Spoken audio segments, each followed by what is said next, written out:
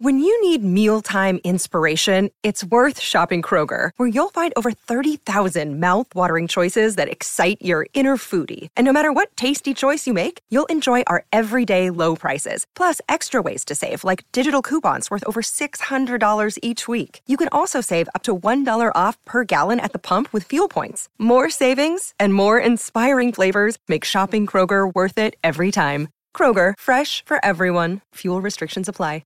Another day is here, and you're ready for it. What to wear? Check. Breakfast, lunch, and dinner? Check. Planning for what's next and how to save for it? That's where Bank of America can help. For your financial to-dos, Bank of America has experts ready to help get you closer to your goals. Get started at one of our local financial centers or 24/7 in our mobile banking app. Find a location near you at bankofamerica.com/talktous. What would you like the power to do? Mobile banking requires downloading the app and is only available for select devices. Message and data rates may apply. Bank of America N.A., member FDIC. But the fire is so delightful. And since we've no place to go, I've been doing this all day. Let it snow, let it snow, let it snow. We're in Riyadh. Yeah. It ain't gonna snow. That's why I'm singing it. Well, look, It's Christmas. it's Christmas, and that Piano's just started. yeah, it's fine. It's not too bad. Look, I've got to do the introduction, but we're going to leave that in because you put your heart into that, Gareth. Matt Lenihan, Boxing Social, in association with Forged Irish Stout, Empire Fight Store, freebets.com. We're here. Big fight week. It's been one everyone's been looking forward to for a while, Gareth. Talk to me. How excited are you to be here for another historic night in the Kingdom of Saudi? You can't fail to be stoked or excited by this. It's arguably could be the biggest card that we'll ever cover. February the 17th, the Fury and Usyk may be even bigger. They probably will pull out all the stops, but when you've got 10 of the top 15 ranked heavyweights in the world on one card, and Jaya Pataya and Ellis Zorro being given a massive opportunity, and Lyndon Arthur and Dimitri Bivol, I mean, we're talking, it's enormous. You've got Agit Kabayel having a wander past us over there.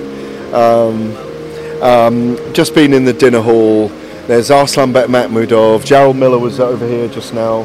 Flip Hrgovic is just through there. I mean, Luis de Cubas, Roberto Duran's old promoter, who I haven't seen for about 20 years. It's just amazing. I mean, like the whole. It's like a big Las Vegas casino with everybody in it at the moment, and I really have a feeling that people might not agree with this, but this is the new Las Vegas type destination for the biggest heavyweight fight nights, as it used to be there in the kind of 80s and 90s. I don't think that's a very outlandish thing to say. What I would say is anyone who's been here, if you go near Boulevard World, if you go anywhere in this vicinity, it is nothing short of spectacular. I was sitting having dinner last night and I was just like, wow. Yeah. But in terms of the fight week, I think the big talking points, we spoke a couple of days before coming out here, so I won't try and revisit the same stuff, but I think the big talking point from yesterday was fighters' demeanours. Deontay Wilder very relaxed, eloquently spoken, calm, seems in a good place. Joseph Parker, by the way, the same, firing on all cylinders, the best he's ever felt. Anthony Joshua come through. Short one-word answer. Seemed perturbed, seemed annoyed, maybe at talk of what could come after. What we hear is maybe done. Very short. There's a lot made of his interaction with Dev Sani on air. What have you made of it from what you've seen from your point? What, Dev Sani on air? Anthony Joshua's demeanour. At the press conference. Yesterday at the Grand Arrival, how he carried... Well, look, they've got a little back and forth, so we saw it at the press conference back in London. The Dev Sani, Anthony Joshua thing you can write off. They're rival promotional teams, and there's a little bit of zing in the air there. He's got a job to do. He's got a very tough fight. He's in a different promotional milieu than he's normally used to. He's the favourite, but a guest fighter in a weird way. He's on someone else's card. It's a Queensbury event. He's being asked to sign for life-changing money, but a career-changing fight potentially against Deontay Wilder if that's signed. We're hearing they're trying to force that over the line. I'm not sure whether it's signed or not. It's a fight we all want to see. But he might fight for the IBF title next year against Flip Hrgovic if that becomes vacant after Fury and Usyk fight. There's a lot of irons in the fire. Demeanour, I like an angry Joshua in fight week. I don't like him too relaxed. I think it's a good sign. I know he's in good hands with Ben Davison. The little chats I've had with Ben Davison have assured me that it's been a very, very good camp they've had together. That Joshua's very switched on. He's very serious about this period of his career, which is the final period, maybe the last 3 or 4 fights. He is very wealthy. He's only proving things to himself now. It doesn't matter what we think, even though it does matter in a weird way around the narrative. I think he feels over-criticised. I was just about to say, do you feel like, with the things that he reads about being himself and all this stuff, and from years, do you think he's almost got caught, like the first part of his career when he was obviously steamrolling through everyone, he got a lot of, I suppose, he's a very nice guy, then other people like, he's media trained, this, that and the other, and then now when he starts being like, look, yeah, whatever, people are like, he seems a bit that. Do you think he's almost been caught between how to maybe project himself to the media from time to time? Do you think that's played a little bit on his mind? I don't think he has to be a certain way. I just don't think he gives a shit. And he doesn't need to. He doesn't give his time a lot. I've always said this. I've moaned about this for years. I want more interviews with Anthony Joshua. He's a fascinating character. Never failed to walk in. Some people go, oh God, that was boring. No, I find him fascinating. Always have done, always will do. He's a good guy. He's a bad guy trying to be good. There's a bad guy in there. There's a guy that's maybe a little bit frustrated with himself, that he's not 2 levels above what he is technically, but he's working on that. He's become a different fighter. He wants to be a more technical fighter. He's not that reckless kind of wrecking ball machine that used to thresh through people. And weirdly, and one of the reasons why he might be very intensely focused this week is he's got to show a little bit of that against Otto Wallin, to be dominant and take control. He doesn't want to get in a fencing match, in my view, with Otto Wallin. He's got all the physical attributes and advantages to look spectacular. And if he looks spectacular, he can steal the show. For Otto Wallin coming into this, he's been more vocal than he's ever been. He's even said things like, look, you can say what you want about Ben Davison. Last time I was against Ben Davison, he got fired after the fight. What do you make of that? You think Otto's going hell for leather here, saying, look, this is my big chance. I'm going to say, do whatever I have to try, get in his head and maybe affect his performance? Otto Wallin's got nothing to lose. He is saying all the right things. Joshua's here not to lose rather than to win. That's how he goes about his business now. He's latched onto the rematch clause for Anthony Joshua as their team being scared of him losing. He sees them both as different fighters to what they were when they fought in the amateurs, in which Joshua won both of those, once in Sweden and once in Haringey, at the Ali Pali, I think it was, that night.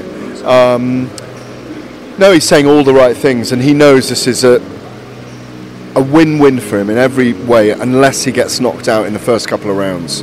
So it's a huge opportunity. For so many of these fighters, this is a huge shop window for them to showcase how good they are at heavyweight. As I said, life changes these. They're getting. One of the reasons why I imagine they're happy as well is they've all had a Christmas bonus. They're all getting paid very well, and there's an opportunity if you perform here to be on the next card or the next card in Saudi Arabia, and they are serious about it. They are the people shaping His Excellency Turki Al-Sheikh and his team. The GEA, the Saudi Arabians are reshaping the texture and the context of the heavyweight division right now. The end of this era. They're going to see the end of this era through. There's no doubt about it. They're going to see the first undisputed title fight in the heavyweight division for 25 years. His Excellency and his team, His Excellency, this country has made that possible. Like Vegas used to do with the vast casino site fees that they used to pay. So why wouldn't you be happy when you're coming to get a big showcase, biggest card, almost the biggest card ever put together, biggest event I've ever been involved in. I mean, Battle of the Baddest felt huge. That was mega, wasn't it? This even feels bigger, and I missed the red carpet arrival just now. I was just getting in.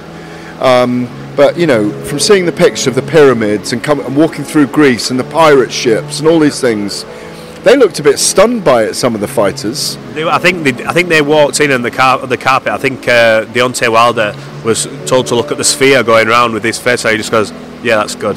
And it's like, and to get these guys who have been there at the highest level going, wow, Yeah. It says a lot. Well, I do remember the gala dinner when the stars upon stars upon stars and Battle of the Baddest were all... can I just pause for 1 sec? Yeah, of course. Matt, do I need a pass from you? Where? Over there. Okay. Sorry. Gala dinner. At the gala dinner, at Battle of the Baddest, when the stars were taking pictures with stars and were starstruck, from your Ronaldos to Ronaldinho to Conor McGregor's, Manny Pacquiao's, all these guys, Mike Tyson, Holyfield, Lewis, Fury and Usyk, Ngannou, Nazim Hamed, Barrera, Morales, all these guys, Stunning. it was incredible. That was very big, but I think we've got an element of that this week. Looking at the other fights on the card, I spoke to Andy Lee yesterday. The great Andy Lee. And he is going to be, but more than confident. He even referenced Joseph Parker's other fights where he's gone in and said what fights he weren't keen on. For instance, the Joe Joyce fight, but he is saying, look, Joseph Parker is here to basically change the course of what we think is going to happen after. And speaking to Joe Parker, he seems in the best place he can be. Do you think we see an upset on this card? Maybe not in that fight, but up and down the card. Do you think all goes to plan, or do you think we'll see something shocking? Parker's capable of upsetting Deontay Wilder, and I wouldn't even call it It's not an even upset. He will have had a calculated and clever game plan, and that's how he will have beaten Deontay Wilder. Wilder's 38-39 next year, one round in 26 months, the one round against Robert Helenius last year. He took a pounding from Tyson Fury in that fight as well, in the trilogy fight. You don't know how he's aged. He doesn't look like it to me, by the way. He looks like the star of the show, walking around like he's the star of the show. Looks ready to go, doesn't he? Always does. Huge fan of Deontay, like I am of Anthony. Love to see them fight each other. Don't write Parker off. If there's one fight I see an upset in, I may be proved wrong on this, but I've stuck my neck on the block from the beginning. I do see Jarrell Miller being a handful for Daniel Dubois if that goes beyond 5 rounds. Is Jarrell the underdog going into that fight? I've not checked the odds for it, but is he classed as the underdog against Dubois? I think Daniel Dubois is a marginal favourite, yeah. But I just think that Jarrell Miller, been around a long time, knows his way around the game, but it's a massive opportunity for Dubois to prove people wrong as well. But I think if there's an upset, it's that one. Like to see Alice Zorro let his hands go against Jaya Pattaya. I think that's going to be really thrilling, by the way. I don't really see an upset. If there's an upset, another upset could be Agit Kabayel. Yeah, against Makhmudov. Against Makhmudov, because Makhmudov's chin's not really been tested yet. I really rate Makhmudov, by the way. Arslanbek Makhmudov. Giant. Scary character. Yeah. He is scary, but he's so scary, he lets his hands go, and I think he's hittable. And Agit Kabayel looks in fantastic shape here. That's a 60-40 for me. So I'm really looking forward to that one as well. And Junior Farr against Frank Sanchez. Fun fight. That's a great way of describing it, a fun fight. And I spoke to Junior Farr earlier today, and he was saying what an opportunity this is for him to showcase his skills. He went 12 rounds of Parker the other day, didn't he? Yeah, he went the distance. Yeah, I think Joseph won it easily, but again, he's a big old lump, Junior Farr, standing next to him. Yeah. Very relaxed, you just never know. He could pull a punch out of nowhere. I want to ask you, do you have interest if, say, this Wilder fight doesn't happen? And I say that because I hear it's close to being done, but, and this isn't me looking past a Parker or a Wallin, I'm only going off what's been circulated, what we all have to talk about. Jarrell Miller and Anthony Joshua got into a confrontation again. Now, Jarrell Miller, regardless of what's gone on in the past, no one can change that. We're here, so anyone thinks of him, but him and Joshua would still be a huge fight. Do you want to see that fight? Yes, 100%. And I see his promoter, Dimitri Salita, just going past with 4 bags of food, supermarket food. Yeah, I do see that fight. I think that chat they had here in the lobby a couple of days ago, when that cleaning robot with a bow tie, by the way, tried to separate them, and clearly succeeded. That was fascinating. It looks like they haven't got stupid beef with each other. It looks like they've got a physical beef they'd like to settle. I think we'd all love to see that fight. It'd be a war, wouldn't it? I think it would be a war. I think Joshua wants to put it on him.